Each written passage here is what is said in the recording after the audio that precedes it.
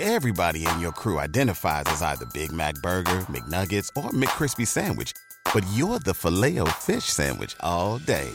That crispy fish, that savory tartar sauce, that melty cheese, that pillowy bun. Yeah, you get it. Every time.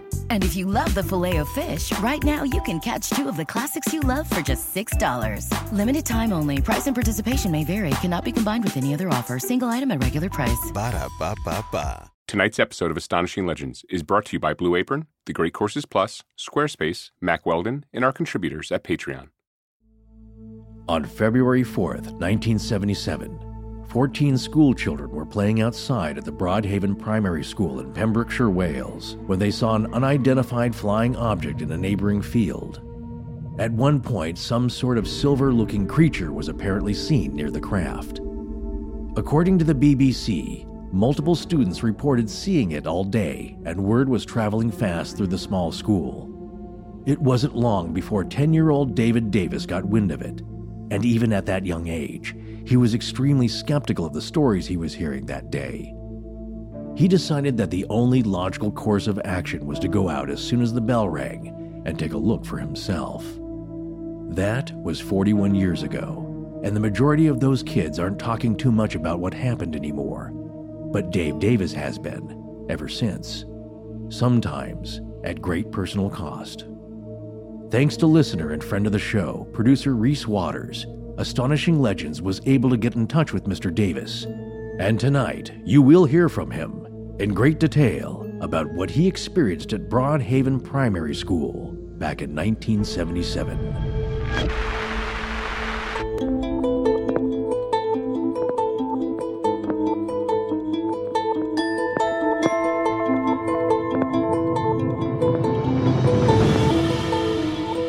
Welcome back to Astonishing Legends. I'm Forrest Burgess, and this is Scott Philbrook. With all those decades of research, is there anything that you felt like aligned with what you saw more than any other particular hypothesis? No, absolutely nothing. Yeah. Join us tonight for the last part of our story arc on the Welsh Triangle.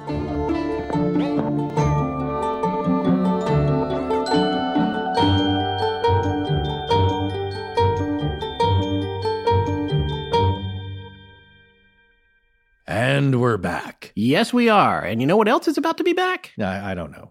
Our mugs. Oh, okay. Now that's cool. That's great. Yes, our manufacturing problems have been sorted out, and the home office in Ohio tells me that I should tell everyone to keep an eye on the store because the mugs should be back in stock in the next few weeks, and this time, Astonishing Al's face will not fall off of them. Oh, dear. Poor Al. Just like an aging Hollywood celebrity. Some of my favorite pictures we've ever gotten are mugs where his face had disappeared or was partially disappeared. Yeah. Anyway, we should make a gallery out of that. Also, by the way, we're going to roll out some fun new stuff for the fall and winter, so be ready for that, including some kick-butt hoodies and cold weather stuff with David Spencer's artwork on it, and some limited edition stuff from our listener Francesca, who made one of my favorite Skinwalker Ranch images ever. Yes, and the last thing before we get into the show tonight, our good friend Colin Schneider, internationally known as the Crypto Kid, has his first book out, Ramblings of Teenage Cryptozoologists, which he co-wrote with another young expert in cryptozoology, Tyler Hoke.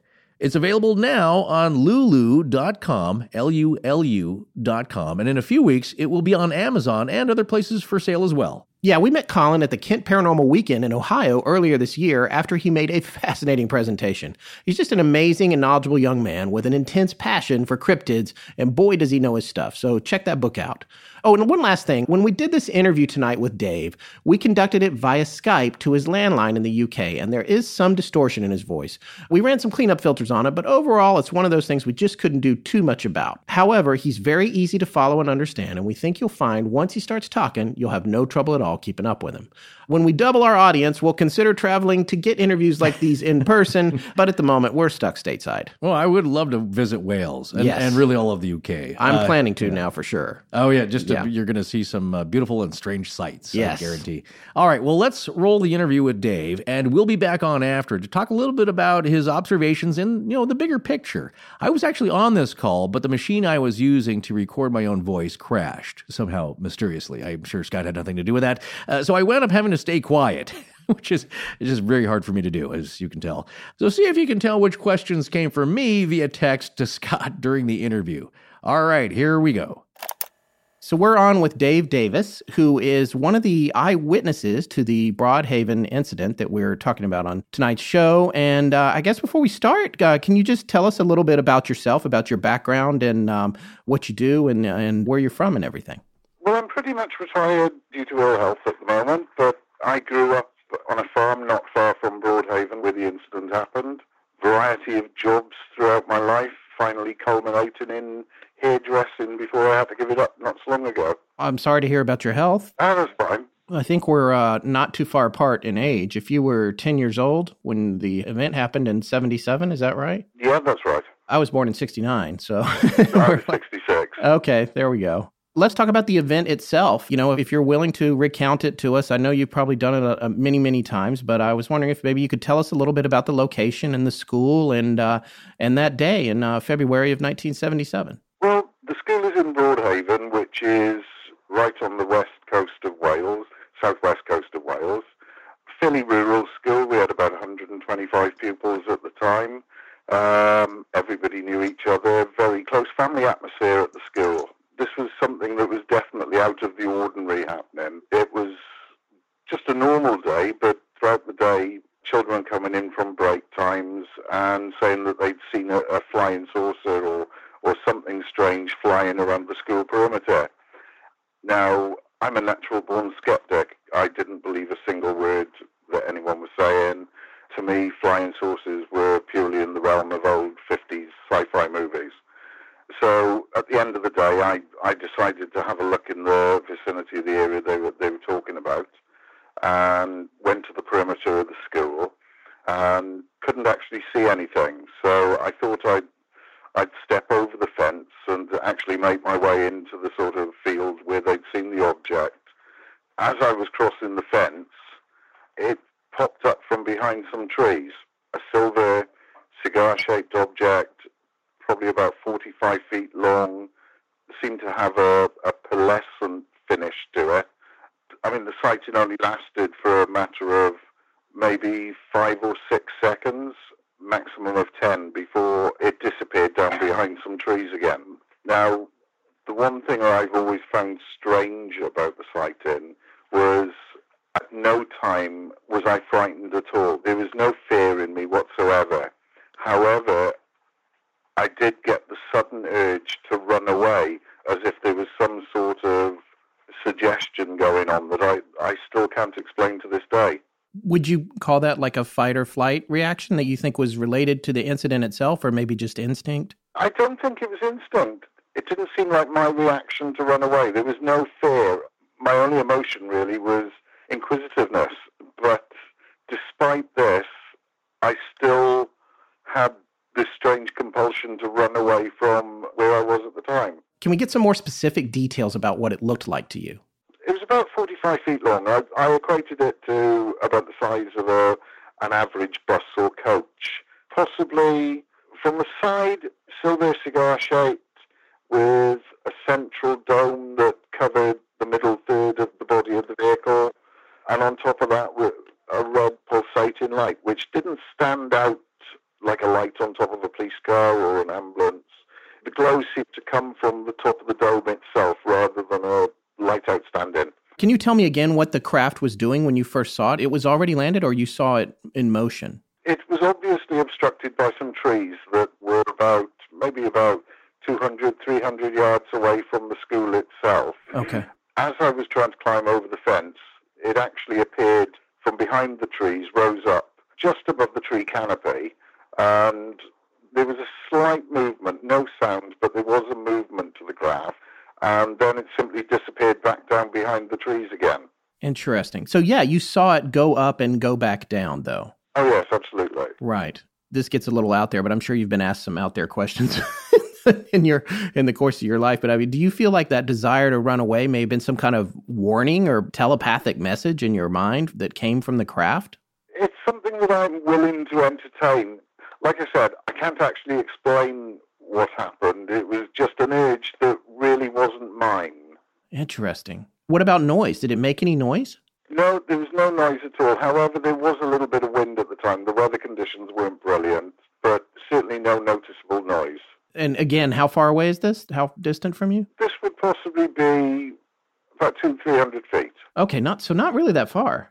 No. Okay. It was about the length of a field that was adjacent to the school itself. And you did not see any kind of occupant of the craft? No, none at all. How many people were with you at this time? I was actually on my own. It was purely gone to the area to basically disprove what the other kids were saying at the time. I had no idea that I would even be seeing an object like that. Your thing was they had all come back. They said, this is what we saw. And you're like, yeah, right. And so you go out there. Right. And you were skeptical, even at that age. Absolutely. Like I said, flying saucers were the subject of science fiction to me. They didn't feature in my reality at all until that day. Wow. Okay. So you would say when you were younger, you weren't obsessed with science fiction or anything like that? Oh, absolutely not. To be quite truthful, I mean, I do love sci-fi, but my main love of sci-fi tends to be with dystopian scenarios, etc., like that. But flying saucers were never a big thing with me, or alien invasions or anything like that. Right. So that was maybe too far out for you. So how long were you out there? You saw it go up and go back down? That's everything you saw it do? Come out above the trees and go back? That's basically it, yeah. So what was your inclination then? You returned back to the school and say, yep, it's out there? Or like what happened next? I was in an excited state. Mm-hmm. However, this was at the end of the school day, and we had a regular school taxi that took about 6 of us children home. When I got home, my mother saw the excited state that I was in, and she asked me what was wrong. And I said, you're not going to believe this, but I've seen some sort of UFO. And my mother is the sort of person, she could spot me lying a mile off. Sure. But she realized immediately that what I was saying was we had in fact seen something. Now, unbeknown to me, my mother at the time knew a gentleman by the name of Randall Jones Pugh, who was a local veterinary surgeon in the area. But the other thing that he did was he worked for an organization called Bufora, which is the British Unidentified Flying Object Research Association. They're pretty much defunct these days as a research organisation, but at the time they were quite prolific. So she gave him a phone call. He came down, spoke to me. Then together we went back down to the site where I'd seen the object. Unfortunately, by that time, the weather had deteriorated even more. It had got dark. And because of the boggy surroundings of the field, we couldn't actually make it to the location. And from that is basically what kicked off the media circus that enveloped the site in. So what happened? When you say the media circus, how long did that take to unfold and what exactly happened? The media circus started quite rapidly. The actual incident happened on the Friday. So basically we had the whole weekend, and by the Monday morning, we were already getting a few new contacts from reporters. By the end of the week, they had to take the phone off the hook at the school because we were getting reporters phoning up from all over the world, TV crews wanting to come down and do interviews. It went silly. It really did. Let me ask you this then. Can you tell me a little bit about Headmaster Llewellyn and the drawings and how that all unfolded? That happened that afternoon. Were you part of that? Or because you had said you went home pretty close to after the sighting. How did that all play out with the drawings? That happened the following Monday morning. Okay. Like I said, we had the weekend, but you've got to appreciate that this was 1977 Pembrokeshire. We had a lousy weekend. It was terrible weather. We didn't have mobile phones. We didn't have internet. We concoct a story between us at all. The only access to phones we had were the house phones, and these were in the days where if you used the house phone, your parents were going to be listening to every word you said. Right. So the Monday morning we went into school, and Ralph Llewellyn had obviously been alerted to the situation of what had happened, and he basically split us all up and put us all in exam conditions and asked us to write a small report of what happened, accompanied by a picture. There was no collusion between the children, and if you've seen the pictures, you will appreciate that we were all pretty much the same. Yeah. When you say he put you guys in exam conditions, what is that like? Was it a strict regimen? That was basically splitting us up on separate tables within the classroom, so that we couldn't copy off each other. We were separated by about 3 or 4 feet, each of us, and it was done with him watching over us as we did it, so that there was no collusion. Okay. Was he a strict headmaster? Strict but fair. He was a very old-fashioned headmaster, very down-to-earth, but I still look back on him with a lot of affection. Right. So he was good. He kept the rules, but you enjoyed learning from him. Oh, absolutely. Yeah. And UFOs were completely outside of his world as well. And I don't think he ever believed in UFOs as such after us, but what he actually believed was that we had seen something out of the ordinary that he couldn't possibly explain. And he supported us all the way. Fascinating. Yes, his reaction to the finished drawings and everything, you felt like that was one that convinced him that something had actually happened. Oh, yes, absolutely. He changed. He was trying to make a joke of it until he did that with us, and his demeanor changed completely. It was no longer something to ridicule. What were the ages of all the students? Were you guys mixed ages? No, we were between 10 and 11. Okay. So then I guess with the ensuing media circus, as you said, I mean, I know now the drawings are all over the internet. Everybody has seen them. Did they get into the media pretty much immediately? Is that something that happened down the road? Oh, yeah, pretty much so. I mean, the local newspaper obviously took some pictures of our illustrations and put them in the local paper. And from there on, it just went around the globe. Wow. Do you think that Ralph Llewellyn became a believer after that? Or how do you think he reconciled it after you guys went through that experience? All I can ever say about Ralph Llewellyn is that he did appreciate that we did see something. However, I don't think he would have ever said he was a believer in UFOs, but he certainly did appreciate that we'd seen something. One thing I love about Blue Apron, aside from always changing up the tasty meals you get so I never get bored with anything, is that as a company, they're always trying new things and continuously improving their methods, so the service is always fresh too. Oh, are you talking about my garlic waste problem? Not exactly. All right, you see, folks, Scott thought that by giving him a whole bulb of garlic, he wasn't using all of it in all the recipes, so he felt bad that some cloves were going to waste. Poor little cloves. I know, but now they even send you just the right amount of cloves to use, so even less waste. Although I was using the leftover cloves in my own recipes. No, what I was actually referring to was all the fun partnerships with Blue Apron. You mean like them pairing up with Chrissy Teigen and MasterChef over the summer? Yes, exactly. Well, and them partnering with the animated series Bob's Burgers, featuring some fun and toothsome burger recipes inspired by the show. Also, I thought it was clever that this whole summer the recipe cards were showing you instructions not only for cooking on the stove or in the oven, but also if you wanted to grill some ingredients over a barbecue. I do love summer grilling with Blue Apron and not wasting garlic. Yes, we all know that now. Look, cooking at home should be convenient, fun, affordable, and most of all, delicious. And that's what you get with Blue Apron every time, because you get to choose the meals you want and when you want them. So check out this week's menu and get your first 3 meals free at blueapron.com/astonishing. That's blueapron.com/astonishing to get your first 3 meals free. Blue Apron, a better way to cook. This is Kat from Chicago, Illinois, and when I'm not out driving around with my husband trying to find Resurrection Mary, I'm listening to Astonishing Legends. Let's get back to the show. I want to move on to asking you a few other questions. I mean, are you familiar with the second sighting that supposedly happened over the next few months with Rosa Granville at the Haven Fort Hotel, and then the Coombs family, and then also I believe there was another sighting at the school as well? Right, girl sighting involved a teacher and I think 2 or 3 dinner ladies. I don't know whether you call them dinner ladies in the States.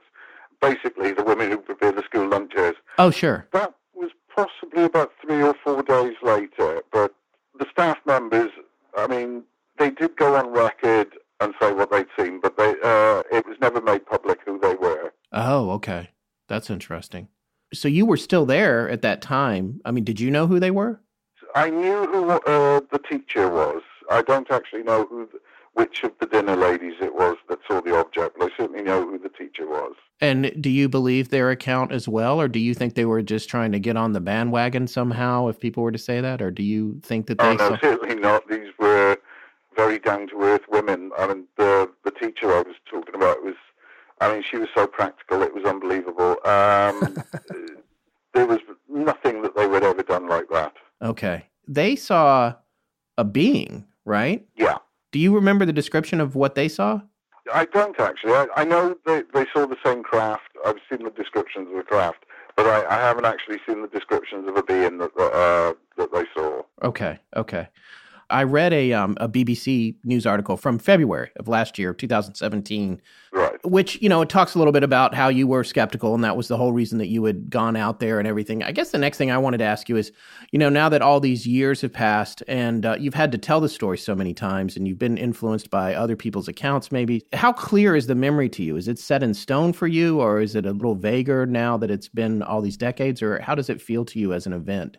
It's still clear as it was that day. If you followed everything that I've said in the media over the years, the one thing that I've always been is very clear. I've never elaborated on what I've seen. To me, it was so fascinating. There was nothing to elaborate on. People have accused us of childish imagination or immature imagination or whatever, but I've always been absolutely clear that I've never said at all during my life that I saw a spaceship. Even after 40-odd years now, I still don't know what I saw. I've never claimed to be the one who's seen an alien UFO. To me, it could have a totally terrestrial explanation, and if somebody could actually show me some sort of documentation to say that what we saw was some sort of top-secret aircraft, I would buy that, but nothing's ever changed for me. Okay. With regard to that, do you think it could have been like a prototype Harrier jump jet or something like that they were developing nearby? But that's why I asked you about the sound. Those were incredibly loud. No, it was certainly nothing conventional. Our school had a very good relationship with the local air base, Broady. Uh-huh. We were familiar with everything that NATO were flying.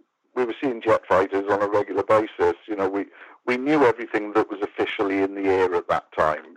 We could have recognized any normal sort of aircraft. One other thing that's been suggested is it was a piece of agricultural equipment. Yeah, some kind of mass sewage macerator or something? Yeah, well, my first reaction to that is, well, first of all, sewage tankers don't fly. Yeah.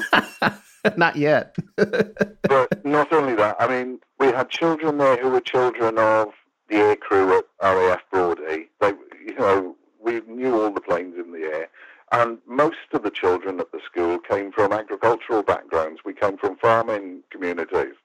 So, we knew every bit of agricultural equipment that was available as well. So there was no misidentification.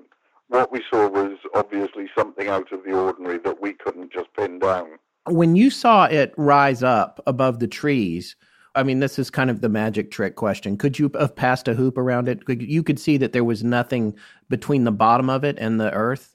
Was it high enough for that? Right. There was a very, very small section of what I suppose I call the fuselage, which was obstructed by trees, but only a very small amount. Possibly about 85% of the vehicle was above the tree line. And would you describe it as circular in shape? No, I've always described it as a cigar-shaped object. Okay. Because that was the profile that I saw.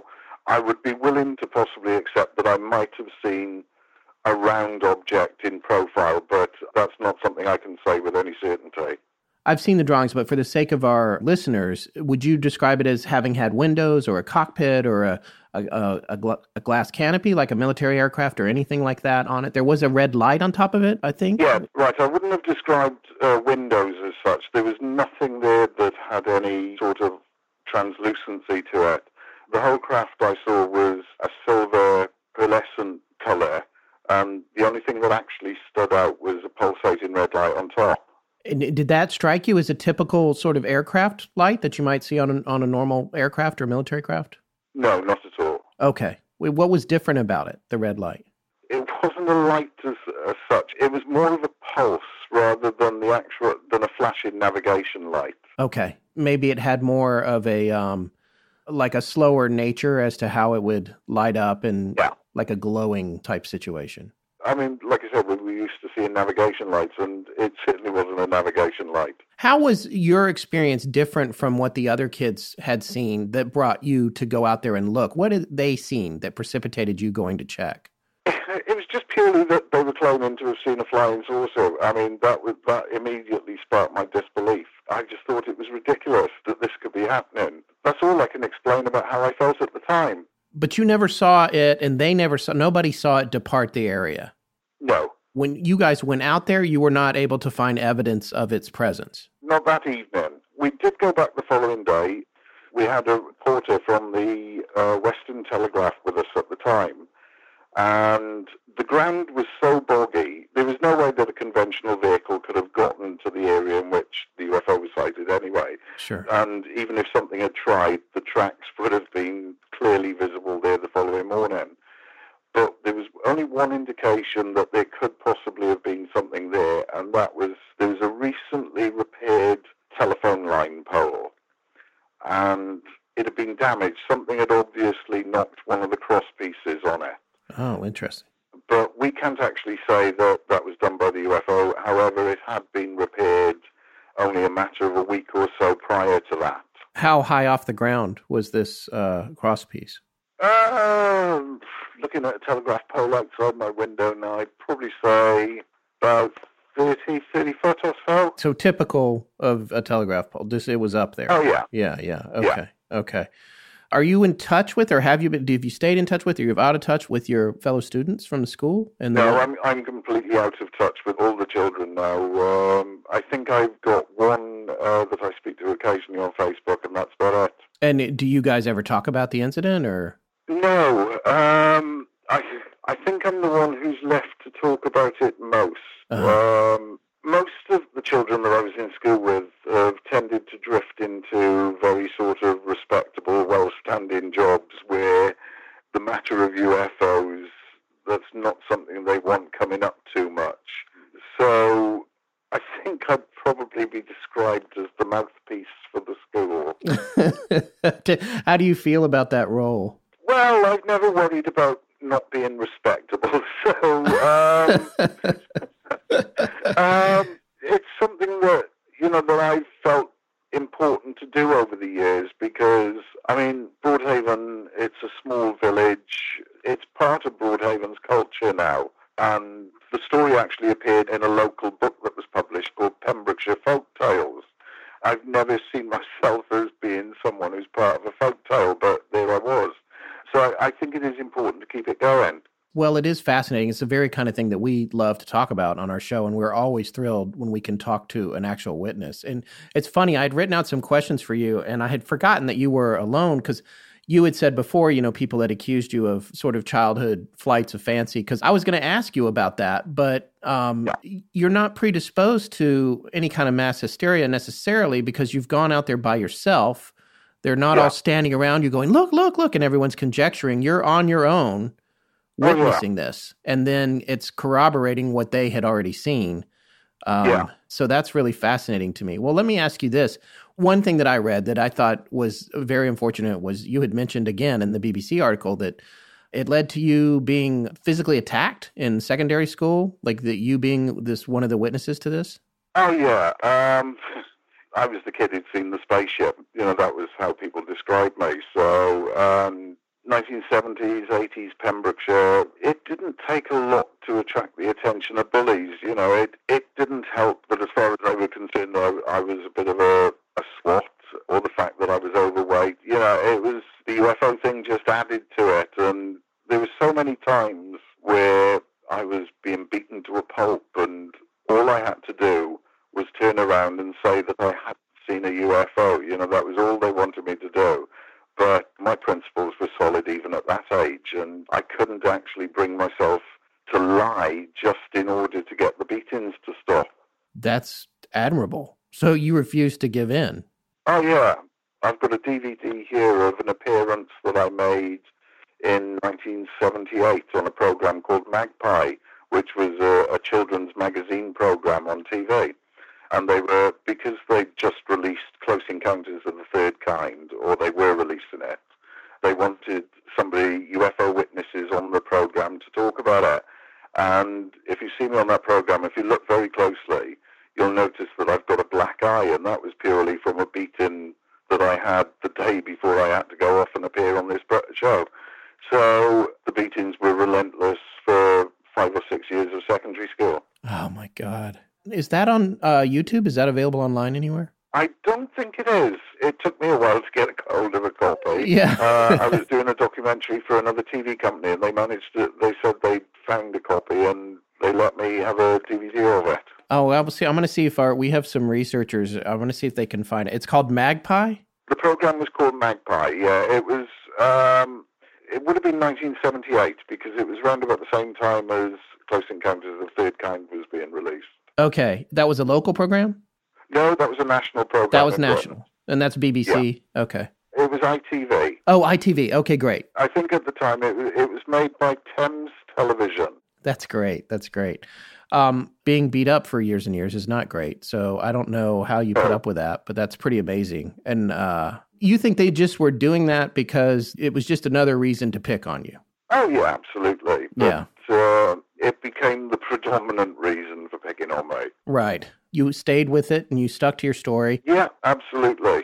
Which obviously you're still sticking to. So I'm curious how this experience might have affected your personal belief system. I don't know if you're religious or not, or how you feel about space travel and that sort of thing. Like, how did it affect how you viewed the world the rest of your life? Probably my open-minded view of the universe. One thing that I never grew up with was any sort of prejudice based on race, religion, whatever. I've got no belief system myself. I don't do belief systems. In the sense, ufology has turned into a belief system for some, and that winds me up something terrible. I only deal in fact, but I do appreciate that there is an extraterrestrial hypothesis out there for UFOs. And if I accept that there are people from other galaxies visiting, I can't possibly have any prejudice towards somebody just because they're black, or just because they're gay, or just because they're Muslim or whatever. So it's probably affected me that way, in that it's made me completely devoid of intolerance. Oh, well, that's fascinating. That's an interesting answer. I don't think that's what I was expecting, but that's a really unique perspective, especially considering what it means. Because when you say, okay, well, this happened, I know this happened, I do, and as you said, you haven't said that it was a flying saucer. You just said it was something that you can't explain. Absolutely. To me, UFO simply means unidentified flying object, and that's where it ends. I've done 40 years of research trying to look into these things and trying to find any snippets of information to find out where they're coming from. And, it's worked to a certain degree, because I know that there are UFOs that have been spotted throughout the years that have later turned out to be things like the SR-71 Blackbird or the F-117 Nighthawk or something like that. Sure. And the people who saw these things being tested out of White Sands and out of Area 51 and other bases, they were reporting them, and they were being ridiculed as being lunatics because they were seeing UFOs. Because if you look at a Blackbird or you look at a Nighthawk, they're not conventional aircraft. Now, at the time, they were alien to their... Sorry, I use the word alien. But you know what I mean? Alien to their way of thinking. Yeah. And they were reporting these things, which, of course, didn't exist officially. So they've gone down on record as being loony UFO sighters, when in fact they did see something. And to this day, I don't know whether I saw something terrestrial. I've looked at the interdimensional hypothesis.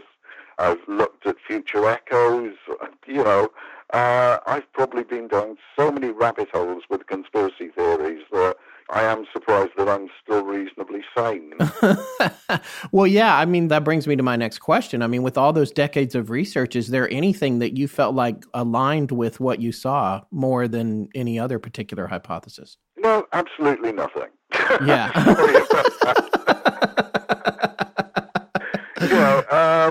The only thing I can think of is I've spent thousands of pounds over the years on books, on documentation, just to be as confused So it got to be quite obsessive at one time, looking into the subject. And like I said, if you look into a subject, it drifts off in other directions and you get involved in conspiracy theories and you get involved in heaven knows what. And so these days, I think I've got the attitude where I don't look so much anymore. If something alerts itself to my attention, I might give it a few minutes. But the only way we're going to find out about these things is if, A, the governments finally admit that these things are ours, or if they come down and make themselves known to us. Otherwise, we're never going to find out. The secrecy levels that are involved with ufology are so ridiculous that they go above the Manhattan Project. And, we know how well that worked out, so I don't know. Have you had any lasting sort of psychic type of effects from this encounter? Like any strange dreams or anything that you felt like might be some sort of communication or, messages that came to you from outside of your own consciousness? Hard one to say this. The problem is I know so much about the subject and I've spent so much time pretty much obsessed with it from time to time that it's hardly surprising if anything makes its way into my subconscious. Oh, sure. So somebody suggested once that I should go and get hypnotic regression to look to see if there's any sort of abduction scenario going on. That would be so unreliable with me because I would know enough about the subject to give a perfectly plausible scenario and hypnosis. Right. So it's hard to tell. If you had a chance to go back to that day and see it again, would you want to do that? Oh, absolutely. Yeah. You look for things now? Have you seen anything else since then? I've always got my eyes in the sky. I've seen 5 or 6 times over the years. I've seen things which can't be readily explained. On one of those occurrences, I actually believe I saw a top-secret aircraft, but rather than any sort of otherworldly object. But yeah, I've seen a few things over the years that I can't explain. But that was probably not at such close quarters. Oh, no. I've seen lights in the sky. The most recent was something which was particularly strange, I think about 2 months or so ago, over the town where I'm living now. It's the second time I've seen it in this area, and it's basically a solid object, which I believe is triangular, with an orange glowing object in the middle of it. But I don't know, I would never report it now because I don't know if there is anyone these days. I think there's MUFON in the States, but I don't think there's anybody these days that is seriously collating and researching UFO information anymore. Yeah. Certainly not in the UK anyway. Not since Bufora are pretty much non-existent these days. Are you familiar with the idea of the Welsh Triangle or the Davies Triangle? The Welsh Triangle was how it was described. There's no actual triangle at work there. It was just basically, there were a number of sightings that happened from about late 1976 to about 82, and that pretty much got defined as being the Welsh Triangle or the Davies Triangle. You didn't find necessarily any common ground, at least in the way that it played out with some of the other group sightings that happened in front of a group of kids, like Westall or something like that? There's certainly other group sightings that I've seen, especially involving children, which have a remarkable similarity. I think there's one in Zimbabwe. Yes, particularly.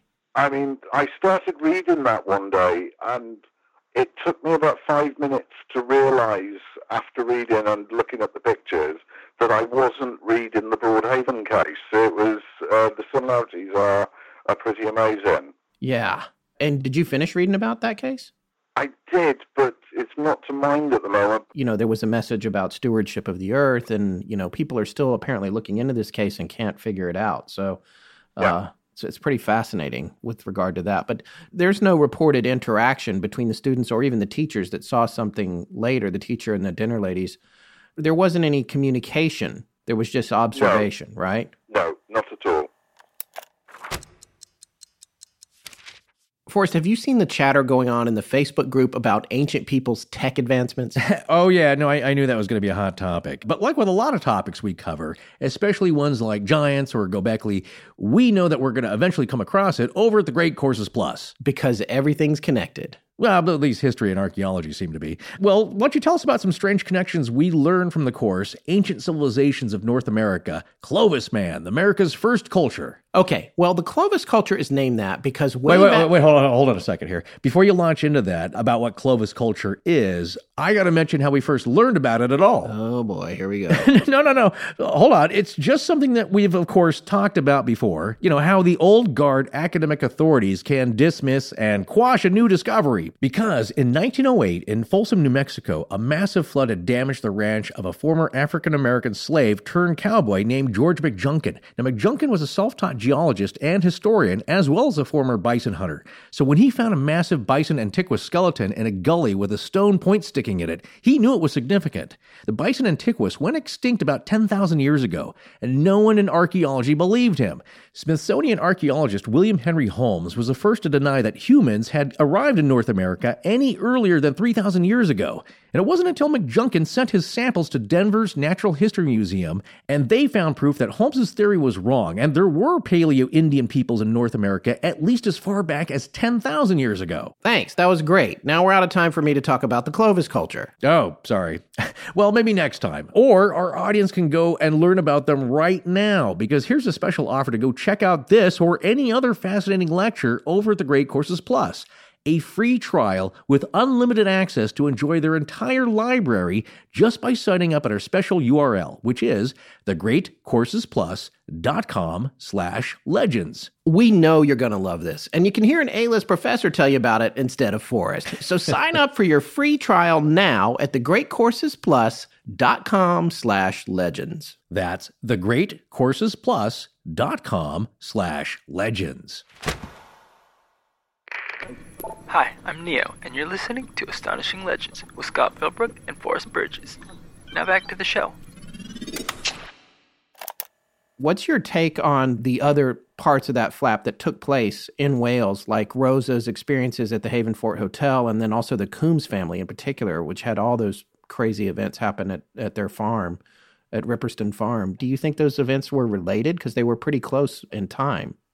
I was actually in school with Kieran Coombs. Oh, really? He was about the same age as me, but what the Coombs family went through was amazing and so fascinating. I mean, there were elements of it which almost clashed with poltergeist activity that was going on. Mm-hmm. The other thing that I find amazing now is there was a lot centered around the cattle removing, and despite the fact that there were no mutilations or anything, there was certainly something ominous going on with the cattle which could have, some connections to the mutilations that you had in the Midwest over in the States. Yeah. Well, of course, I have to ask you about Skinwalker Ranch, if you're familiar with the things that have gone on there. I became familiar with Skinwalker about 2 years ago now, and it wasn't until then that I realized that Skinwalker seems to share a lot with what was going on at Ripperston Farm. That's what I thought. Now, do they ever do interviews? Do they talk about that? Any of them? Have you heard? Very rarely. They were ridiculed quite a bit by some reporters, and they became very reclusive as far as their experiences were concerned. Uh-huh. I mean, a friend of mine, he spoke to them a couple of weeks ago, but they still won't go onto record and actually say anything these days. Okay. Did you ever read The Uninvited by Clive Harold? Oh, yeah. That's one of the ones that sits proudly on my bookshelf. Yeah. I haven't read it yet. I actually have a copy of it. It was just recently given to me by a friend of the show. I love the subline, this story's true, but you'll wish it wasn't. Yeah. I think they tried to dress it up as a local sort of Amityville horror for the book. It is a strange story when you read it, but again, knowing the family like I do, I have no doubt that what they were saying was true. I mean, in that sort of time in Pembrokeshire, we weren't the sort to go making up fanciful stories because it was just too much like hard work. I mean, we weren't the sort of people who attracted attention to us if, we'd rather shun it completely. It seemed like the more research that we did, there were a fair amount of journalists who came around to the idea that there were pranksters involved in ensuing sightings at the very least. What do you say to people that would suggest that you guys were the victim of a prank or that pranks were mixed up in reality with regard to all the sightings that took place in the late 70s and early 80s? I know there were a couple of pranks. However, the pranks came after the sightings. They were done as a response. It was basically to poke fun at the people who had sighted UFOs in the area. However, for some reason, it seems to have got twisted up that the pranks came first and what people were actually seeing were the pranksters. But no, it was vice versa. With regard to the pranks that definitely happened, that it sounds to me, I'm looking at it from across the pond, but it seems like everybody knows that specific cases were pranks as opposed to other cases. Are there specific ones that you can point to that you can say, well, no, we know for a fact this particular sighting or event was a prank? None that I know of, not in the Pembrokeshire area. I mean, I know there were pranks, but the pranks were known about. We know that they were pranks. Right. We knew who committed the pranks. One prank in particular, which the kids loved at the Broadhaven School, was about a week or so after we'd seen the UFO and it had made the papers and it had made the television. We all came into school one morning to find what looked like a huge red rocket lying on the school playing field. There was a little bit of consternation because it looked like a bomb. Right. However, at the moment that the children turned up, I mean, this will also tell you how well we could identify aircraft. As soon as we got into school, we identified it as being a long-range fuel tank off a bomber. Right. You guys knew. Yeah, we knew exactly what it was. What had happened was a local military surplus sales company had decided to have a joke, and they brought this thing that looked like a UFO and dumped it onto the school playing field just for a giggle. However, it backfired on them because they never intended on leaving it there. All they intended on doing was putting it on the school playing field for a joke and then coming back and taking it after. However, in the meantime, our headmaster had contacted the local newspaper to say what had happened and made a statement about how the kids loved having this new item of playground equipment at the school, which meant that the local government surplus salesman couldn't ask for it back for fear of damaging his business, for basically upsetting the children. Oh, my God. So that was one joke. There was another guy who dressed up in a silver firefighter's suit. Yes. Like I said, we knew all the gags, we knew all the jokes, and they happened after the events themselves. Are you going to continue to look for answers for this, or have you moved on from it? And how are you feeling about it going forward in your life? I'm always looking for answers. If I could get an answer tomorrow that categorically proved to me what I'd seen, I would be so happy just to have that peace of mind. But I'm not actively looking like I used to now. I mean, I say that. I mean, I've still got hundreds of books on the subject, and I mean, if you look at my electronic library, I've got thousands of books on the subject. But I'm not as concerned these days about it. If I find out, I find out. If I don't, I don't. Yeah. In the course of your research, this is a question I personally wanted to ask, but and I'm not sure I'm saying this right, and it would have been decades earlier, but have you ever read anything about the secret Nazi saucer, the Hanabu? Yeah, I've seen a lot of stuff regarding the Nazi saucer design. I mean, a lot of the stuff I've seen has been nonsense. But yeah, I followed it quite a bit, and also the design for Die Glock and stuff like that. Did you feel like there was any similarities there between that and what you saw? If you look at any saucer-shaped craft, you're going to get a cigar-shaped craft in profile. But there were certain similarities. I mean, they were definitely along the same lines. Right. It's interesting. But again, this thing, it was 250, 300 feet away. You did not hear it making any noise of any kind. Absolutely none at all. And you said the weather was poor. Was it raining or cloudy or just cold, or what was it like that day? It was drizzling. It was cold. Visibility wasn't great, but it was certainly good enough to see the object in front of me. Sure. Well, Dave, I just can't thank you enough for coming on the show. I really, really appreciate your taking the time to talk to us today. And thanks for letting us give you a call. I hope to talk to you again soon sometime. It's been great, and it's been lovely chatting. Goodbye to everyone. Wow. Well, rarely do we get to talk with an eyewitness that, although young at the time, remembers it so clearly and in such detail and so vividly. I really enjoyed talking to him. And the other thing, by the way, Dave, whenever you listen to this, I just want to thank you again for coming on the show. Yeah, thank you so much. Because really, we don't meet many people that actually also want to talk about it. Yeah. That are that willing and good at it. Yeah, and the other thing is you're still a young guy, and I'd like to say that because I think we're pretty close in age. Right. But, you're a relatively young guy. A lot of times we cover these stories, and whoever was there is getting up there and doesn't want to talk anymore. Not naming any names, but the Delphus ring. Anyway, it was great having you on. And I want to talk a little bit about his credibility. Mm-hmm. This is where I'm really going to pick it apart and destroy him. No, I'm kidding. We don't do that kind of show. This event, it's affected him clearly his whole life, which proves to me initially he's not part of any kind of hoax. Because if it was some kind of hoax, he would have long forgotten or lost passion for it. Well, I think he would have stopped, especially because, you get ridicule unless you're got a screw loose and you love that kind of thing. If this was a joke that's just gone awry, at some point you'd want to give up on it. And that has happened with people coming out later after years and saying, like, joke's on you, and then you're not believed, ironically enough. Right. And that's the thing. I mean, I believe that he absolutely saw something that he still can't explain, and it bothers him. Yeah. And when you look at the beatings, getting beat up all the time, it's just horrible. And there's a picture of him in one of these BBC articles where you see him at that age, and it's a little bit the awkward age. It's not a fun age to be anyway, and now he's getting picked on. And it's funny, he referred to himself as a SWAT, which we had to look up. I didn't know what that was. And I'd heard it, but I wanted You'd heard it before? Well, I'm a bit of an Anglophile. I'd heard the term, but I was not. I had to look it up too. I just want to make sure it was right. Our understanding is essentially it's kind of like a teacher's pet. Well, I mean, he's basically describing himself as a nerd. He liked school and learning and that sort of thing. Exactly. And so he already had that going against him before he was like, and I saw a UFO, so. Exactly. So maybe more so than a teacher's pet, it's just somebody who does really well in school that the other kids despise you for. Yeah. Because they're not doing so well. Right. And this is all before nerds ran the world. Yeah, exactly. Yeah. So anyway, it was really hard hearing about what he went through in the course of his life as he stuck to his guns on this story. And I think the other thing that makes him seem so genuine is that when he's telling the story, like he told it to us, and I've heard him tell it in other places too, there are numerous opportunities for him to embellish it or to exaggerate, and he doesn't, even after 40 plus years. For example, when I asked him if he ever saw the craft fully in the air, that's a perfect opportunity for him to be like, yeah, it was way up in the air. But instead, he was like, well, no, there was a small part of it that was still concealed by the trees.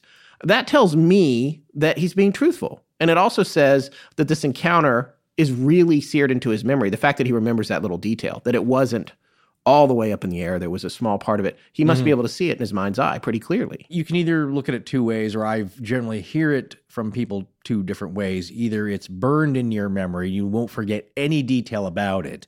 It's like a movie that you can replay anytime. Or it was significant, but your brain has or is preventing you from seeing it, recalling it correctly. That might speak to, as we talked to Rich Hannon before, like, is that some kind of mechanism about this abduction thing? And Rob will tell you too, is that, are these memories implants to try and confuse you about this situation? Yeah. Because I have another friend who's that happened to, and they were traveling with another friend, and they remember it differently. They remember seeing very weird, significant things by the side of the road, but different things than each other, that you would think that they would both remember the same. So that brings up a lot of questions. But yeah, it brings up questions about perception of reality and if your mind and your senses are being manipulated in these situations. Exactly. So I think that often is the case. We're not sure what we're looking at when something like this happens because it's blowing our tops. We don't know how to process that. But I think it was weird, but discernible to Dave. It was something he could process and look at. It was just a strange, silvery, pearlescent, big craft. Well, that's the thing. I mean, 45 feet, that's big. I always think about that because that's, I'm a car guy. I'm also into RVs and buses. Yeah, sure. And the 45 foot in the U.S. is the legal length limit for a bus. So when you see those big coaches like the Prevost, the diesel twin pushers. Yeah, that's a 45-foot coach. Right. Like what bands have, or if people that are wealthy have these really fancy RVs with all the slide outs, that's as long as you can go, is 45 feet. But shaped and kind of looking like, at least in tone and color, like a large Airstream. Big aluminum thing. But pearlescent, which I thought was a nice detail in that because it's not shiny, polished metal. If you can imagine, it's got kind of a glow to it, kind of a sheen. Well, and imagine something that big floating in the air and not making any noise. Yeah. It's just crazy. And to the point of like, well, when he said there was a part of it that was still concealed by the trees, if it was that big and had that much mass, even if this was some kind of hoax, what kind of equipment would have to be on the ground to foist something up that high. Well, then that's my point that he also made, which I loved, is that I said this before, I think with Rob, we were talking with him in episode 114, was that if this is a hoax, it's a pretty elaborate one with a lot of gear. Yeah. It's like you would take a team of people to do this. And for what reason? You know what I'm saying? It's like, yeah, if a movie crew could hoax anything, get it on film, and you'll believe it. Obviously, look at any sci-fi movie today. And we're getting there where it's very close. I would say in the 80s, you could still see that rotoscoping blue outline on things and a traveling mat. Oh, yeah. In the Star Wars movies, when they were first remastered, yeah, and the mats were bad, like on the TIE fighters and stuff, you could see like a faded... You could see a little blue outline. Yeah, Same thing with the early Star Trek movies, which were very good back then. Yeah. We We all enjoyed them, but you can still see that. It's getting better. You can still kind of discern what's real. It's not 100% there, but it's 99%. It's getting pretty close. Yeah. But the difference is here is that if it's a mechanical hoax, like it's a lot of stuff to put together that's technical. Yeah. It doesn't make sense to me, especially earlier we talked about weird creatures coming out of multicolored flames. Yes, a Hollywood movie production could do that, but that's tens of thousands of dollars. And the other thing is, we know that Harriers were developed around there. And for those of you Right. that don't know, a Harrier is a jump jet. That is a VTOL aircraft, vertical takeoff and landing. Right. It's a plane that can fly straight up off the ground and then convert to horizontal flight. Yeah, it directs the jet blast downward and can then propel you forward. If you want a visual reference, think of Arnold Schwarzenegger piloting one in True Lies. In the True Lies movie, Yeah. exactly. And so it's designed to be able to land and take off with no runway, essentially like a helicopter. But here's the thing about those. They're loud. They're real loud. any And jet the is, prototypes had really to be loud. 10 times louder than the final aircraft was. So Right. this thing was only 250, 300 feet away. There was no noise. They Yeah. said it was dead silent. Because here's my other thing is that, okay, then logically you would say, like, okay, it's a dirigible Yes. of some kind. It's an inflatable airship. But then where did it go? Because you can't really deflate those, pack that up into a bag, a kite sailing bag, and take off with it. It's not that easy. So either you had to disappear it somehow, or it's got a cloaking device or something kind of crazy. So again, that doesn't make a whole lot of sense to me that it was some kind of airship. Well, yeah, and I'm sure that's occurred to him. I'm sure they looked into that. Yes. You know, and aside from it being an airship, it also would have had to have been an airship constructed in the shape of UFO and deployed. Right. You know, in this classic shape. And there were a lot of sightings of this shape at that time, and it's interesting. Here's the other thing I love, and it's kind of a buzzword in the U.S. right now. He kept saying there was no collusion, and I'm not going to make any political references there. But on the part of the kids, that's a super important fact.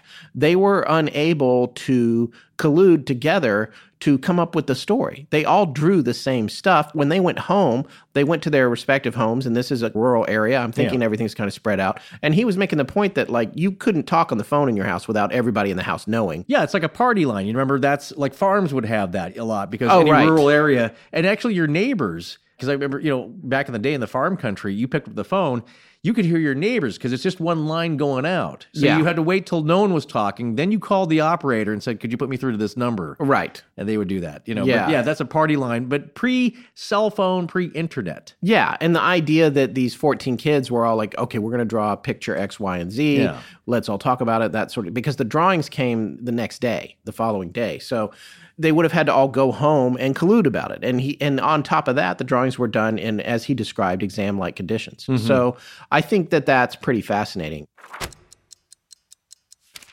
We've talked before about how so many of our friends and listeners who have become friends have all got some side projects going on. Yeah, we're really impressed by how creative and productive our listeners are.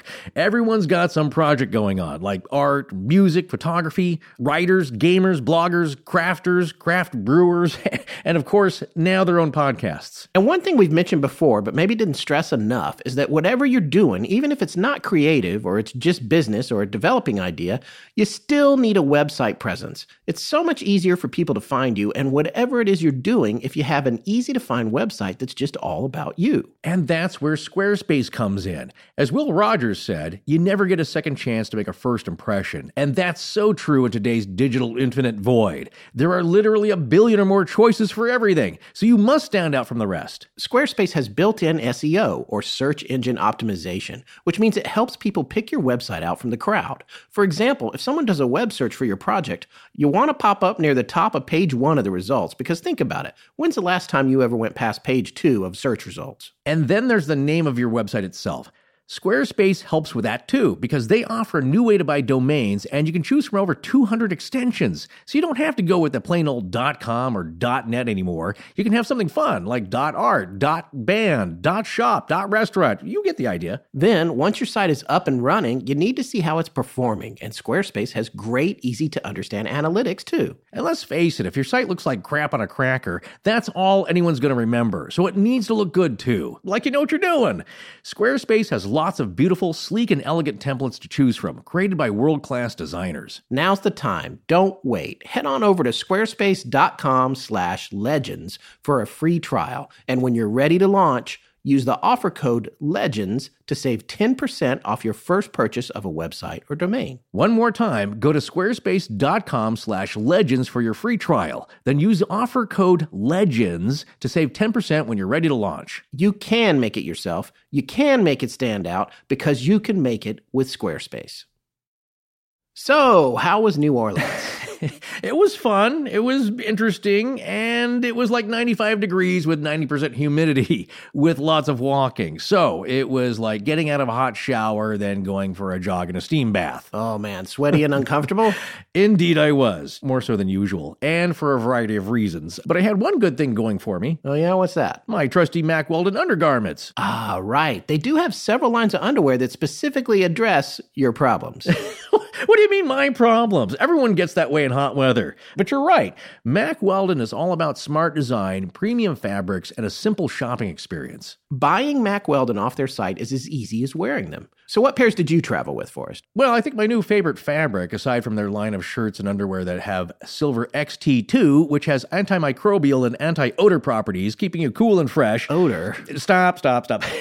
Again, it's not just me, okay? This stuff works. What I was trying to say is that my new favorite is their AirKnit X line, which is made with a super light and airy microfiber blend that stretches 4 ways, so it moves with you while keeping you comfy and dry, because there's also a 3.5-hour plane ride to get to New Orleans. Well, from Los Angeles. That's true. Not only are all their products made with space-age fabrics like their underwear, socks, shirts, hoodies, sweatpants, and now swimwear, but the cut and construction is so well done, they'll be the most comfortable and well-fitting clothes you can wear. And if you don't think so and you don't like your first pair, you can keep them and they will still refund you. No questions asked. My point to this story... Oh, there's a point this time? Yes, and that point is, if Mack Weldon is so comfortable in extreme travel conditions, imagine how cool and breathable they are with just everyday wear. Okay, that is a good point. And with this special offer, you don't have to spend another minute being uncomfortable, because if you go right now to MackWeldon.com and enter promo code LEGENDS at checkout, you can get 20% off your first order. That's right. For 20% off your first order, visit MackWeldon.com and enter promo code LEGENDS at checkout. It's going to be better than whatever you're wearing right now. Hi, I'm Lily Bow, and when I'm not working in a museum with artifacts, I'm listening to Astonishing Legends. Let's get back to the show. All right, so Forrest, now we can reveal some of those specific questions that you had that you asked me to ask him. I don't remember what those were. Well, there was the one that you bumped on and thought was pretty interesting, and me too, was that when he described that urge to run away and whether that was a suggestion, because I got to specifically ask him if it was fight or flight, and he said it wasn't. It wasn't that. It was different. Yeah, he said... quote, it was an urge that wasn't really mine. Yeah, so what does that tell you? What do you think that's about? Oh, no, that's when you talk about fight or flight instinct, that was fight or flight triggered by something external. Yeah. Is how I interpret that feeling, is that, like he said, he wasn't really scared. He was just really intrigued. Of course, it's something he's never seen before. I would be the same way. We never know until we're in that situation. And I'll be very honest and tell you exactly how I feel when I come across a 45-foot silvery pearlescent cigar. Just behind a copse of trees. Behind, rising over a copse of trees with lights of all multicolored sort coming out of the dome at the top.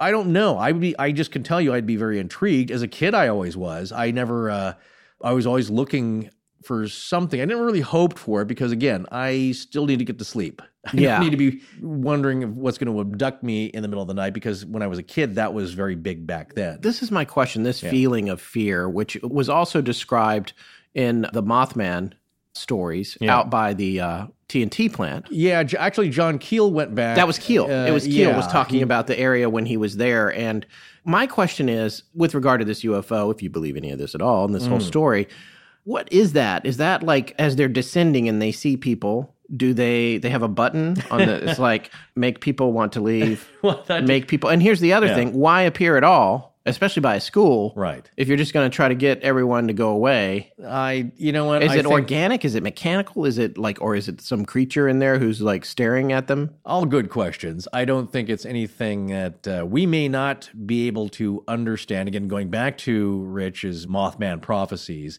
as Alexander Leake says, we're not supposed to know. It's one of those things where their reasons are their own. I keep mentioning that again. It's this phrase that he said struck me the same way. You can ask the question, but you will not understand the answer. Yeah. As smart as you think you are with your big human ego, you're not going to get it. You're going to be that 1.5-year-old that gets fairness explained to them. And it's like, no, everything's mine. It's like, no, you're not getting this. Well, yeah. This. You will when you grow up. The other thing that's interesting, too, is that he had that urge, but he didn't go until he got done looking at it. No, that's what I'm saying. I think the fear was not there, but I get the feeling, though, again, that feeling was imparted to him by whatever mechanism, and that was this, you should just go. Yeah. You should run away. Again, not to scare him, because if you can impart that idea, you can also impart a tremendous amount of fear, which would do the same thing. It was more of a friendlier, gentler, like, time to get moving, kid. Yeah. Nothing to see here. We got some stuff to do. You best run along. So that's, again, a really interesting way of phrasing it. I love, that's maybe one of my favorite quotes of his. It was an urge that wasn't mine. Yeah. And so, again, he's captivated. I'm sure he's on edge. Hairs are standing up. He's ready to run, but it's not out of fear. It's like a suggestion. Manipulation. Yeah, of sorts. So, I mean, to answer your previous question there, if you're going to go along that line of logic and reasoning, then I think it is something that is maybe not a beacon. Maybe it's like I said, who knows?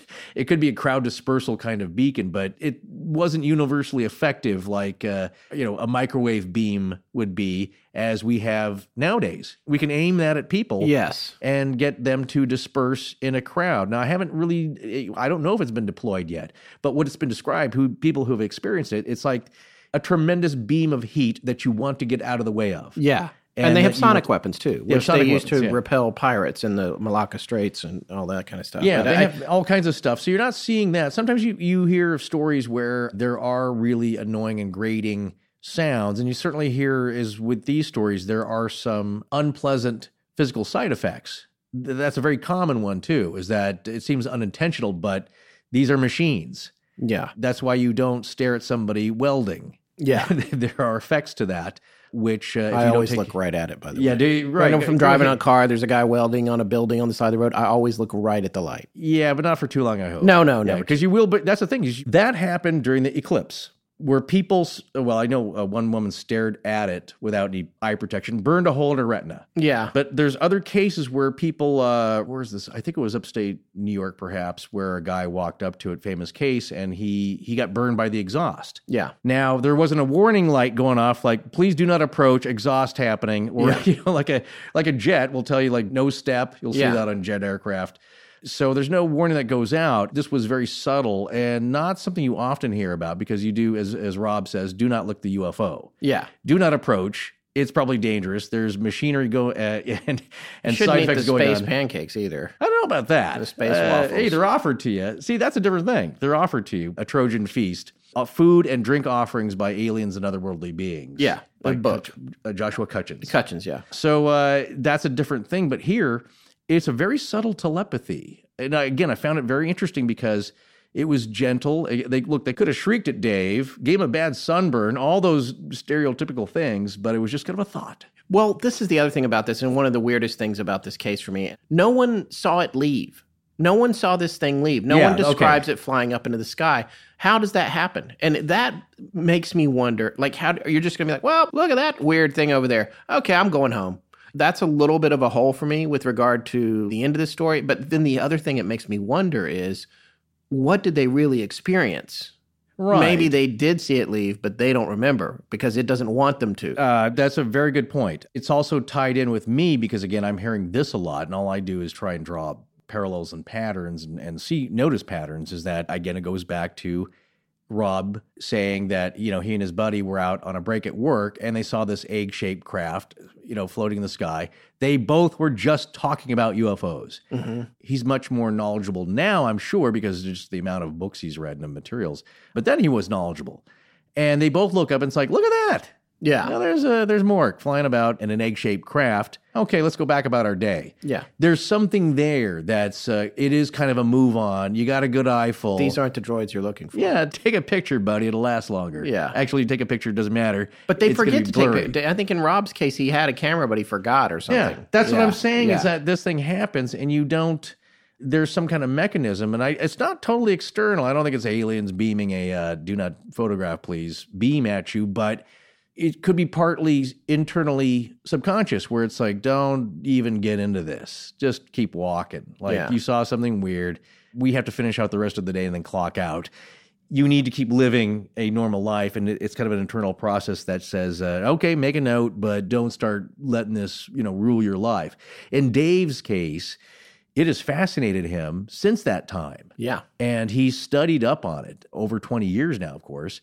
But in a healthy way, I think. Yeah. Just not obsessed with it, just really interested, as I think I would be too. I would want to know, what can I learn about this? What patterns can I make? And that's all he's done here in a very diligent and intelligent way, I think. Going back to that phenomenon, I do think that there's something, maybe a combination of things. It could be, we don't want to be seen leaving, or whatever that mechanism is.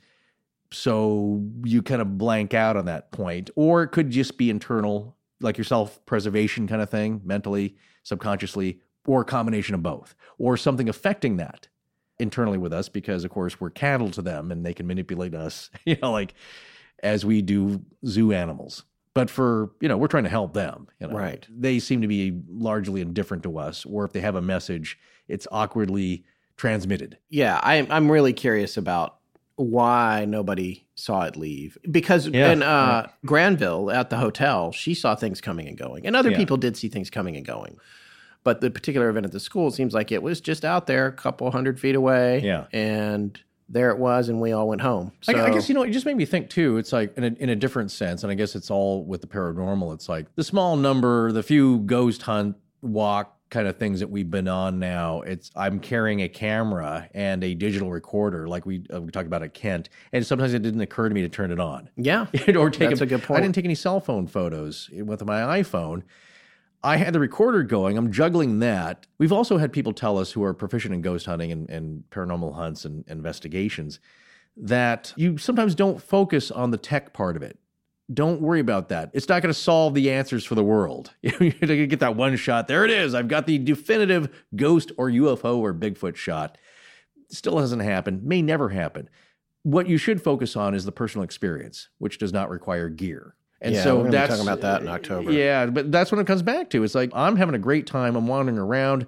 I'm open to anything. I didn't really experience anything physical. You did at Kent.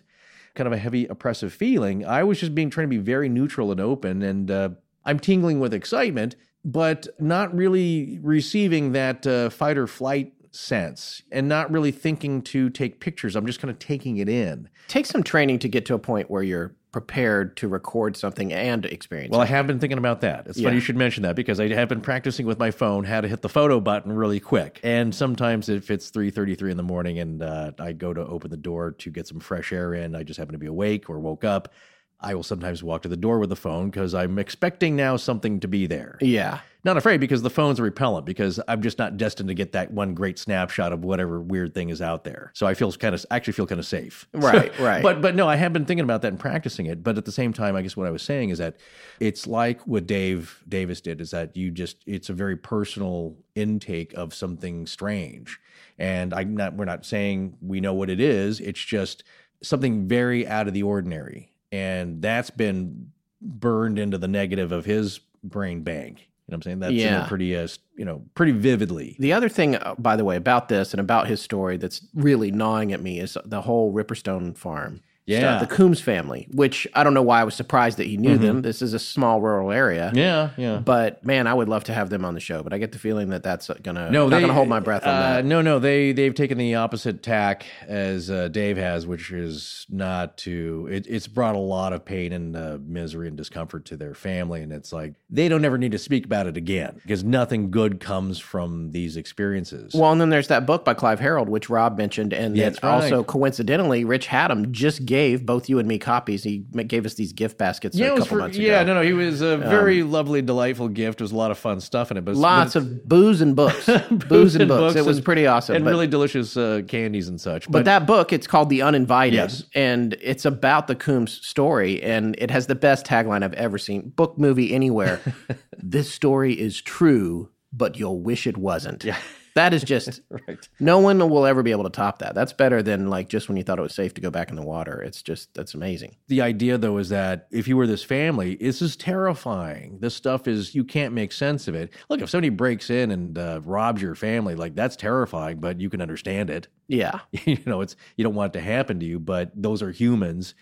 The stuff that happened to them is just as unsettling in a way that you'll never get answers to. So who knows? But it's still just as disturbing and lifelong. Again, I don't know if I would want to experience that myself, even as eager as I am to experience something or open to the idea of anything kind of out of the ordinary happening at a safe distance. Yeah. That I can forget about when I need to. Here's the other thing I want to talk about before we wrap up the show. Two things. One is the silver creatures, which he didn't see that, but the other kids saw some kind of silver creature. And I'm not even sure if it was humanoid or not. I feel like in the drawings it looked humanoid, like it bipedal. Yeah. At least bipedal, 2 arms, 2 legs, whatever. I say bipedal, but sure. Bipedal. It's the same thing. It's fine. Anyway, he didn't see that, but the other kids did. And the silver look to that reminds me of the swimmers in Lake Baikal. Yeah. My favorite, the UFO disco wizard who was floating outside the UFO in the Mothman series. And he had a long white beard, which is why I called him a disco wizard. Yeah, right. He had a silver suit or looked silver. There was that other story that you were talking about a few minutes ago off the air. That's one of the more famous Grinning Man stories, I think collected by David Weatherly in some of his books. But these two kids, I think it was in New Jersey. And what was strange is that they were kind of playing on the safe side of a cyclone fence. On the other side was like a highway arterial and not real busy, but it was a weird place for this guy to be. Like it was industrial. He was on the industrial side. And these kids, that's where they played. They wondered, like, how did this guy get over there? Mm-hmm. This fence is really tall. Judging by that, this guy was also, I think, very tall, skinny, wearing weird clothes, some kind of, I can't remember exactly, but it was a lot of metallic fabrics of sorts. Yeah. This one had I think a wide green belt. Mm-hmm. Or part of the suit was green, but I love that they love color. Yeah. And also David Weatherly had an experience. I remember him recalling on one of Jim's shows. Jim Harold, the paranormal podcast, where he has him on as a guest. He's talking about some of his books, and he's coming around a bend, I think somewhere in North Carolina, out not real dense woods, but it's kind of woods, and there's tall grass. And they come around a bend, and there is a impossibly tall, grinning man with an impossibly wide smile grin, just standing there bolt upright, grimacing at them as they pull around. And his friend who's driving is freaked out. He's not stopping. And David is also freaked out, but he's like, we got to turn around. We got to know what that is. And I'm not stopping. So they finally find a turnout, come back around. They could see where he was standing in the grass, but of course, no guy, no trail going off into any direction, just where he was standing. But again, weirdly not human, just trying to, again, I think of Mo Sizlak from The Simpsons, trying to smile, and he doesn't do it, so it's a grimace that's horrifying. It's that thing where who knows what it's trying to do? Is it trying to appease, come off as friendly, or just is it trying to freak people out? You don't know its motivations or what it's trying to accomplish, but in any case, if you believe even a portion of these stories, it's a common motif, let's say, a leitmotif, the tall grinning man. And it fits in with everything, and it's not just UFOs, but they are seen a lot around UFO activity. But they can be by themselves, out traipsing around. And one last thought about the color silver, of course. You can ask Gort from The Day the Earth Stood Still, or anyone really. It's a prominent color in the color palette of extraterrestrials and the universe in general. Silver comes up a lot. And Rob could probably tell you. I don't know. I'm sure there's UFOologists and researchers who have studied how often that color is described. Of course, it's not the only color, solid black. You're being a car guy. Lexus has a pearlescent white. And think of that in a silver where it's kind of a glowy haze, very alluring, kind of a silver. It's almost like an abalone type thing. Right. There's a sheen to it, and you can afford a spacecraft to make it look good. Yeah. Pay for the extra detailing. Pay for the lava wax, the hot spray wax at the wash there. Again, I love the way that it was described. I didn't mean earlier that it was a nice detail like it had been made up. I just like the fact that that's what it looked like. Yeah. Pearlescent. That really kind of sinks that into me, visually anyway. But yes, there's something about silver, so comes up a lot. Yes, it does. All right, well, I want to wrap this out. I think the last thing I want to talk about is the idea of hoaxes being intertwined with this. Yes, we should. And, I want to reiterate something that Dave said tonight, and that's that there were pranks, there were known pranks, and the prankster was known too, but Dave made it clear that the pranks happened after the initial strange events, and it's a bit of revisionist history to suggest that it occurred the other way around. As Dave said, it got mixed up. He says everyone seemed to think the pranks came first, but it was actually vice versa. Well, I actually got in touch with Reese, who was the guy that turned us on to this entire, Welsh flap and everything, because he is Welsh himself, and he was a freelance producer working with the Unexplainers on their podcast and their BBC Wales TV show. And he's the one that put us in touch with Dave, and I wanted to ask him about these pranks and the hoaxes. And so I was chatting with him on text, and he had some great info on it. He told me that in 1996, the Western Mail carried a report in which a 44-year-old businessman named Glenn Edwards admitted he had wandered around the area in a silver suit in 1977 as a prank. There's a quote, though. "Alien sightings were all the rage, so I took a stroll around for a bit of fun," end quote. But that right there, that proves that the sightings were already happening. Right. He was ancillary to that. And Reese, for the Unexplainers, actually managed to track this guy down. He wanted to interview him. And he said not only was he super hard to find, but he didn't want to go on the record. He didn't want to talk about it anymore, even though he's been quoted in the past. Right. He refused to talk. Reese said he was avoiding any further publicity. Yeah. So I guess there's an implication that that guy wound up feeling kind of bad about it in the long run. Yeah. But I think it's either this guy or somebody else. I think he borrowed the suit, which was a fire suit. Right. From the Pembroke refinery, which is in the area where he worked. But again, I want to reiterate, that known hoax, which was the one I was wondering about when everyone was hinting about the known hoax when we were doing the research, that was definitely after the sightings had started occurring. So I want that to be clear. No, you know what it is? It reminds me of when people say, of course, this is like with the black-eyed kids. It's like, well, that story only came out after it appeared, in creepypasta after the internet. It's like, no, this is pre-internet, the reports. Yeah. And much further. And if you go back in history, you have similar things. They weren't called the same things. We talked about this in Black Eyed Kids. It's like you had different names for these creatures and phenomena. Well, and we also have to remind everyone that there's a lot of common ground between what was happening in Wales and ancient stories of fairies in the area. That's true. And how they interact with people, which is, a lot of people have asked us to do a show on fairies, which I imagine we will eventually. But there's something here that's very similar, because what you have to think about is the toolkit that a person who experiences something like this has to explain it, given the time period that they're in. In antiquity, yes. Yeah, and if it predates mechanisms and machines and the Industrial Revolution, how do you describe it? Well, you're talking about fairies and how they interact, and they floated up. I was about to say that, the floating, the Yes. gliding over, which sometimes, again, with Mothman, they have wings, but they don't seem to be necessary, maybe like a fairy. Yeah. It's like, I don't really expect them to use the principles of lift. It's a magical creature to a degree. Like the first sighting about the Mothman, that brown creature sighted by the roadworking crew 1 or 2 days before the official, them being chased at the dynamite plant there.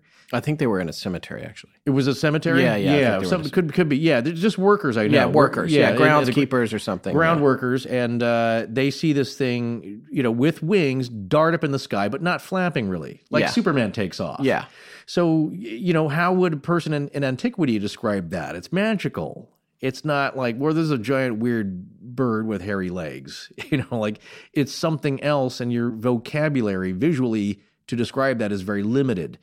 So you transpose that, though, into contemporary modern-day times, and we have a better vocabulary, but it ends at a certain place. There are things that we cannot comprehend about it still, or technologies, but we do have a better grip on that. And so those are described differently. But if you talk about like what comes first, in this case, clearly the hoaxes chronologically are reported after the sightings, not the other way around. And as Dave says, and I think Reese says as well, it's like, it's a small town. We know everybody. Yeah. We know who did these things. Yeah. Not out-of-town hucksters. It's not the motel owner, the shady motel owner from Scooby-Doo trying to get the property cheap. Right. From out of town. These are things that are known to these people, and then they did it for a laugh. Like, people do these things. They have fun with it. Sometimes it backfires, like that big red rocket left by the military surplus store, which was unintentional. They were going to have a laugh, and then they end up losing it. So, I mean, these are kind of the funny parts about it, but it happens after the initial facts, not sparking. These aren't pranks that then spark a bunch of sightings. That's right. Hoaxing often follows a real event. And we've actually even talked about this in the case of the folks experiencing things. When the event is a once-in-a-lifetime experience and it's short on details or people start doubting it, it seems entirely plausible to me that original experiencers might embellish what happened to them in an effort to get others to validate the first experience, which was real. Yes. Now, I don't have proof of this, but I totally can see the human side of that. But the problem with that is when a subsequent event is shown to be a hoax, then the experiencer loses all their credibility and the original event falls into doubt. And so I think that happens sometimes with people. I saw this, and then people aren't believing them, or they don't have enough information. The event wasn't rich enough with details. So then they say, well, it happened again the other night too. See, It was true the first time. Or could it be something where a false memory is implanted? Yeah. Could it be a combination of all those things? I definitely believe, we're not going to get into the details of documentaries we've seen, but I believe with some people that started off as very genuine and sincere, may have added elements to embellish to get, because you're so desperate, you want people to believe your initial story, you put that in there. Or if it's a recurring invasion of your mind of sorts, are you now getting details that are clouding up the truth of it? Yeah. For whatever reason. Or it's a combination of all three of those things. And to be clear, there's no question people have made things up right from the get-go. Of course. And no part of what they're saying is real. Right. But if you do the kind of stuff that we do, as long as we've been doing it the past few years, you start to get a feel for what's happening and what isn't. And I got to say, I believe Dave Davis saw something he can't explain that day in Broadhaven.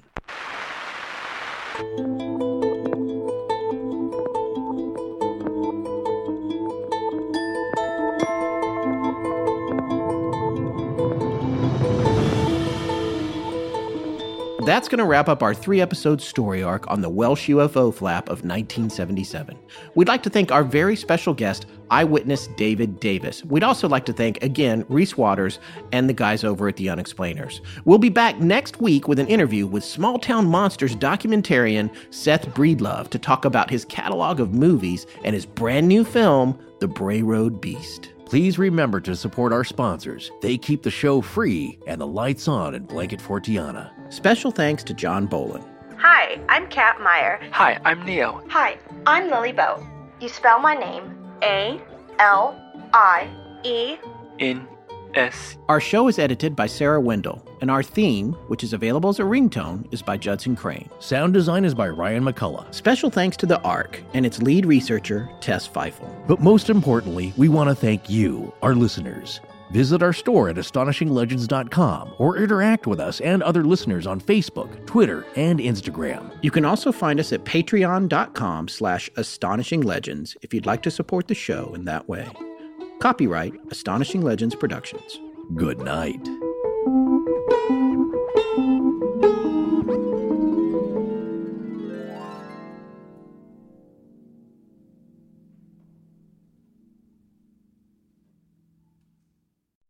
Are you looking to grow your business and stay resilient? Look no further than FM Global. With over 180 years of scientific research and engineering expertise, we bring innovative solutions to ensure your commercial property today so you can prosper tomorrow.